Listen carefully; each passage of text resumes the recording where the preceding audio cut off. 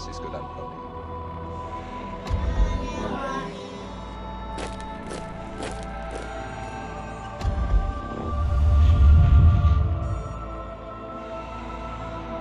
Watching, we know you.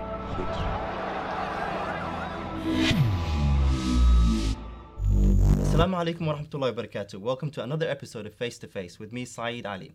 Today, we'll be talking about the rise of right-wing organisations who some would say have an anti-Islam agenda. One of those people is Laura Stewart, a human rights activist and a revert to Islam. Laura, welcome to the show. Thank you. Okay. You say there are groups out there with an anti-Muslim agenda. Who are these groups? There's a whole industry, not just groups. There's a whole industry that we refer to as the Islamophobia industry that comprises of various groups. For example, the very well-known now Henry Jackson Society and an offshoot of Henry Jackson Student Rights. And this is the case in America and the UK. Mm-hmm. And they have huge funding, they're very sophisticated, and they're very active at making our lives more difficult. You say making our lives more difficult. I mean, how are they doing that? Well, they have a lot of credibility with the media. The media often represents Muslims and Islam in a very negative light. People like Douglas Murray, for example, of the Henry Jackson Society, they have a huge amount of access to media, so their voices are heard, mm-hmm. and what they say about Islam and Muslims is generally very, very negative. Alternatively, unfortunately, we're not as organised as we possibly could be, and we're not representing ourselves very well in the media. We don't have enough spokespeople to be ready just to appear at short notice for an interview and give credible responses to events that involve Muslims as and when they happen. But I mean, what do they have to gain from having an Islamophobic style or an anti-Muslim agenda? I'm sure they would deny this, that they don't have any bias against Islam. I mean, what do they have to gain from being anti-Islam? Whenever I've researched their groups and read articles that they promote, I find that, generally speaking, their anti-Islam slant the same comes from their wish to promote Israeli interests. So the two things are undeniably connected. Promoting Israel, promoting I would say wars and conflicts. I would say that was also in the interests of Israeli hegemony in the Middle East, and of course in the financial interests of the arms dealers. So their agenda is to, I would say, divide and rule, the old tactic of divide and rule. We'll come back to the Israeli connection, which you've alluded to in your article. Absolutely. We'll come back to that. But I just still don't understand what they have to gain from pursuing this agenda against Islam and Muslims in the UK. There's obviously, the people that are backing them obviously have their reasons for doing it, whether it's the banks, the arms industry. Yeah. They choose their people very, very carefully, and there are people employed full-time. As you know, we have our own Majid Nawaz and people like that in the UK, whose salary is earned really from making lives more difficult for Muslims in the UK. What they have to gain from it, I think they're keeping us all busy with survival. They're keeping the Middle East engaged in conflict, setting one side against the other. Mm-hmm. And so long as the Muslims remain divided, we'll be weak and busy with merely surviving. So that allows the interests that they represent, for example, the State of Israel, that allows them to remain in power and strong, and not having to face a coherent force on the other side. Yeah. I mean, what are the kind of things that they're propagating against Muslims in the UK? I mean, what are they spreading? Well, all summer, for example, this year the topic, whenever I switch on the radio, was immigration, and you saw how emotional the people were when the little boy was washed up on the beach. But within days, there were voices coming through talking about, but these are Muslims. These are Muslims. We don't want them in Europe. There'll be trouble. And so inside every 100 immigrants who come here because they're fleeing the terror in the Middle East, there'll be a small percentage of ISIS people coming to attack us. So they always have this agenda to raise fear amongst the populations here about Muslims and that we want to destroy the Western way of life and we want to impose Sharia on this country, and so that's how they do it. They do it by raising fear. But issues like immigration, okay, this is something that is discussed across the political board. Isn't that a legitimate discussion? I mean, why is that Islamophobic? They managed to insert this Muslim question into almost any topic. So the majority of the refugees coming this summer were presumably from Syria, some still coming from Afghanistan. So yes, they're Muslims, and this is how they do it, promoting fear about Muslims.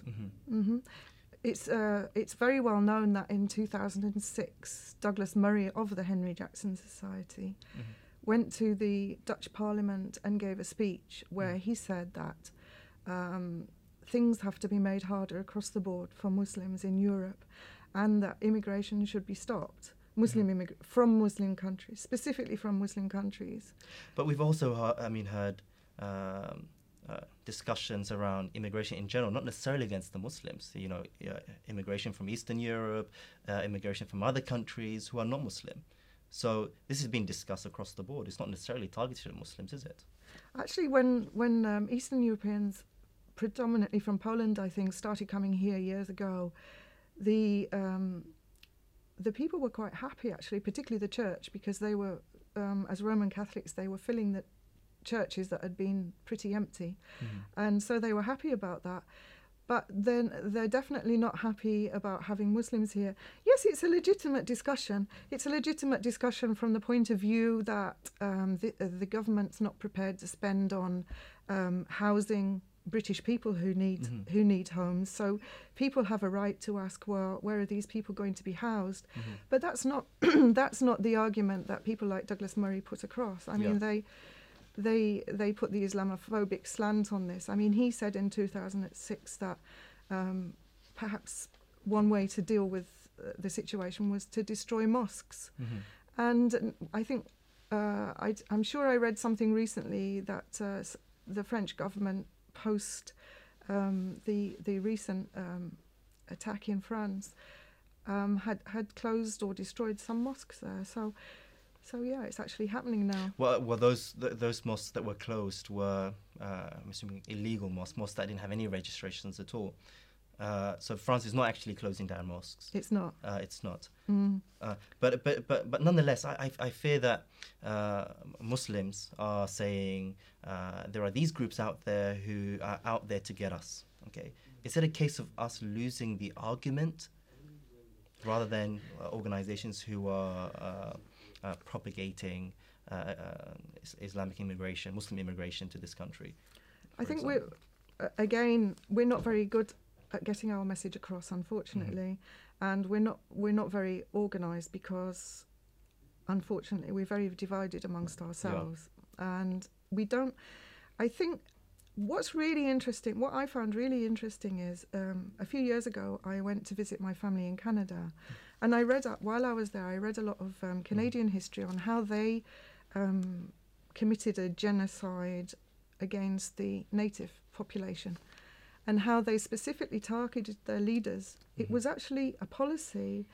If you want to destroy a nation, then take their leaders, remove their leaders. And I can see this a lot, how they're operating in this country, is that the voices who could be leaders and could represent us. For example, Sheikh Haitham al-Haddad. There's been a huge campaign to silence him on universities and in the Daily Mail, and yet he's a person who, from the start, wrote comprehensively about not joining the battle in Syria and things like that. What we really need are these voices, both to speak to the youth because they have influence. But then the blame is not on the Henry Jackson Society or any of these organisations. Yes, it is. But the blame is rather the Muslim community's lack of leadership. The blame is that anybody who puts their head above the parapet will be targeted. If you're somebody with influence, I should say, it goes by influence. Somebody like Sheikh Haitham who has influence, the ability to influence the youth in particular, then they will become a target to weaken us as a community. And he, for his views, which are, at the end of the day, normal Islamic views that most scholars would have of Orthodox Muslims, he's targeted for his views. So he has been, as far as I understand, his attempts to speak on university campus in the UK have been frustrated by organisations like Student Rights, which are an offshoot of the Henry Jackson Society. So it always comes back to the same people. Okay, we'll come back to that, student societies, Islamic societies in particular. You talk about Haytham al-Haddad and him speaking to the youth at universities. Is he really the right person to be speaking to the youth? I mean, there's the media, there's a lot of negativity around him. The government don't like the things that he say. He's been labelled an extremist. I think the theory is that those who follow Orthodox Islam are more likely to move on to terrorism, although it's exactly the opposite. People who are really know their religion are not going to go on and involve themselves in terrorist acts. Also, Sheikh Haitham has spoken out against things like that. Yeah. He is the right sort of person because he has the Islamic background, he has the knowledge, so he's precisely the sort of person that the government should be utilising. However, they want us to listen to people like Majid Nawaz and people like that who are totally rejected by the Muslim community, who have zero credibility with the Muslim community. But this is who they want to promote. And unfortunately, this year, it became a legal duty for universities to prevent any speakers on campus that may radicalise the youth. And so... But this goes across the board again. I mean, for example, the likes of people from EDL, they don't speak in university campuses, do they? I think Tommy Robinson did a talk at the Oxford Union, and of course he's now gone on to be part of the UK Pegida organisation. But the thing is that the government wants to promote a very progressive, liberal kind of Islam, which the Muslims are not going to accept. Very few Muslims are going to accept that. And I believe that the conveyor belt theory that more Orthodox Muslims are going to be more involved in terrorism has been disproved. So the government really is, I would say, barking up the wrong tree completely with their ideas there. So what's the role of these organisations, these right-wing organisations? Well, there's an offshoot of Henry Jackson Society. In stopping people like Haytham al-Haddad speaking at university campuses at lectures. Well, a few years ago, what I saw was quite horrific. Henry Jackson has an offshoot called Student Rights. At that time, a few years ago, Rahim Kassan and Rupert Sutton headed up that organisation. It had no connection with students. It had no credibility at all with any students. It wasn't working with students on universities at all in the UK.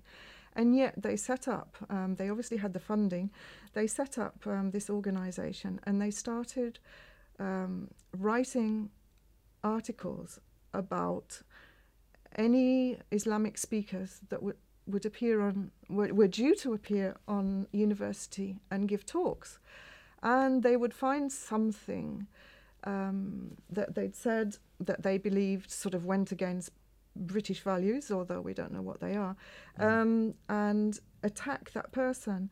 Now, their articles would be shared across other Islamophobic neoconservative organisations, like, for example, Harry's Place, the blog Harry's Place. Yeah.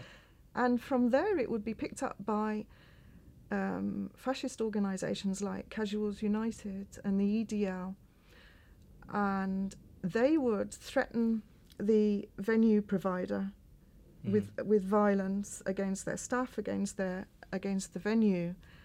And then the police would be called in, and the police would advise the venue provider that we can't guarantee that it will be safe if you hold this event. We can try, but we can't 100% guarantee everything. So the event would inevitably be closed down. So they're quite effective in what they do. Very effective. It was very simple. So they were writing the articles.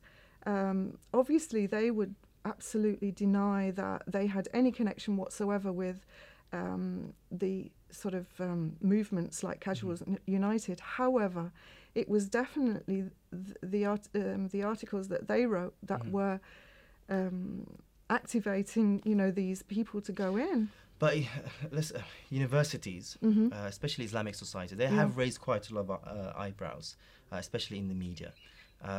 We have instances where they have, for example, the topic of segregation in Islamic events. Yes. Should that really happen in a modern day society in the UK? I believe that the media sensationalised their reporting on the segregation issue, and that in fact it was voluntary segregation, and that also mixed areas were offered for anybody who wanted to sit together. But why should that be really an issue? Why should we have, for example, many of those students, the lectures are not segregated, for example. Why should they have events which are segregated? They should have a choice. Why should they not? If Muslims choose to segregate, then they should be offered the opportunity to do so. And so long as an area is provided, so that those who don't wish to participate. Unfortunately, what's happened is certain organisations, like for example Student Rights or Henry Jackson, have successfully managed to portray the notion that segregation of the sexes means that women are treated in an inferior way. So whilst they're not asking Muslim women for their opinions, or at least they're not asking the right Muslim women for their opinions, they believe that segregation disadvantages the woman, although it may be that most Muslim women prefer to be segregated. So they're not asking us. It's like the niqab issue. It's we have to be liberated, but they're not asking us. The people who wear it, they don't ask our opinion. So they want to dictate to us what women should wear. Are we oppressed by wearing the niqab, even if it's our choice? But are you not giving them, for example, fuel? You're giving them ammunition. Should this really be a debate? The fact that we have segregation in universities, which is a secular foundation, which is a secular entity. Obviously, their job is to promote Islamophobia, so they're going to pick on anything that they find will catch the public's imagination, segregation, or the niqab issue. And if the niqab was banned, then it would be the hijab issue, and so on and so on and so on. We're not talking about the mosque here. We're talking about a university. But which is a it's by choice. Entity altogether. Why should there be segregation? Why should there be Islamic principles or Islamic events that separate the different sexes? Because it's free choice, isn't it? I mean, this country claims to have British values of choice and free will. So if they choose to have that, and if the people are not being forced into segregated situations, which they're not, then why not? That's it's like wearing the niqab. If I choose to wear it. Some of these organisations that you've mentioned in your article, whether it's the Cullen Foundation, Student Rights, they're all led by people who call themselves Muslims. I mean, how could they be Islamophobic if they're led by people who call themselves Muslims? Well, everybody has their price, apparently. People like Majid Nawaz have made a career out of claiming to be an expert on extremism, and that's how he supports himself. Rahim Qassam, I don't know that he claims to be Muslim. He says that he was raised in a Muslim family. Actually, in 2014, Rahim Qassam won the Islamic Human Rights Commission's Islamophobe of the Year award. And he said that he would celebrate with wine, women and whiskey or wine, women and song or something like that. So he doesn't really claim to be a Muslim. But the fact that he has a Muslim name and the fact that he's not white, people like that, these Islamophobic organizations use them to claim that they have a balanced representation because there are Muslims involved. So, I mean, in that case, how influential? I mean, what's the impact of these organisations on Muslim groups, individuals? Well, student rights did unfortunately have a huge impact on preventing talks from going ahead. Also, even off campus, the Muslim village where families were going to take their children in Yorkshire, they managed to get that closed down by Casuals United or some group claiming that they would plan to bomb inside the venue. So they managed to get that closed down. But the pushback has started. Luckily, some students are getting organised and started off a group called Real Student Rights. So these are real students, not people calling themselves groups that work for student rights. And I think the National Union of Students is also pushing back against what they call groups with an anti-Muslim agenda. What are Muslims doing? Like, for example, you have the Real Students initiative to counterattack that. What are other Muslim organisations who are counterattacking or providing a different narrative, for example, to counterattack the narrative of these right-wing organisations? Unfortunately, there are very few organisations that are pushing back. I think we're only just really waking up and getting organised. We need to be a lot more alert. What I noticed in our community, our Muslim community, is what is apparent to people is that there are people like the EDL who they would perhaps encounter Islamophobia at that level, but we need to be more aware of the sophisticated operators who work for these groups, and we need to have our voices heard more in the media. So any groups working on that. What should Muslim organisations be doing?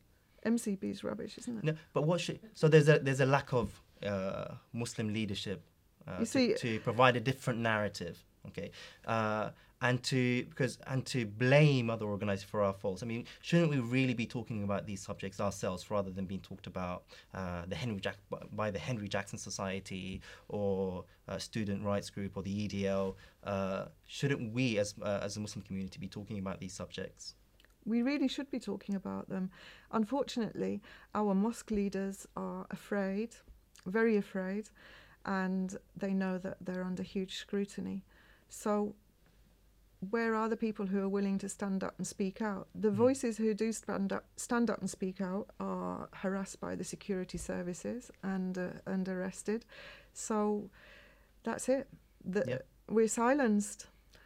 And I think as a worthy note to end this subject, thank you very much, Laura Stewart, for joining us on this episode of Face to Face. And to you, dear viewers, thank you very much for joining us on this week's episode of Face to Face. You can find out more about this subject on our website. But until next time, Assalamu alaikum wa rahmatullahi wa barakatuh. Do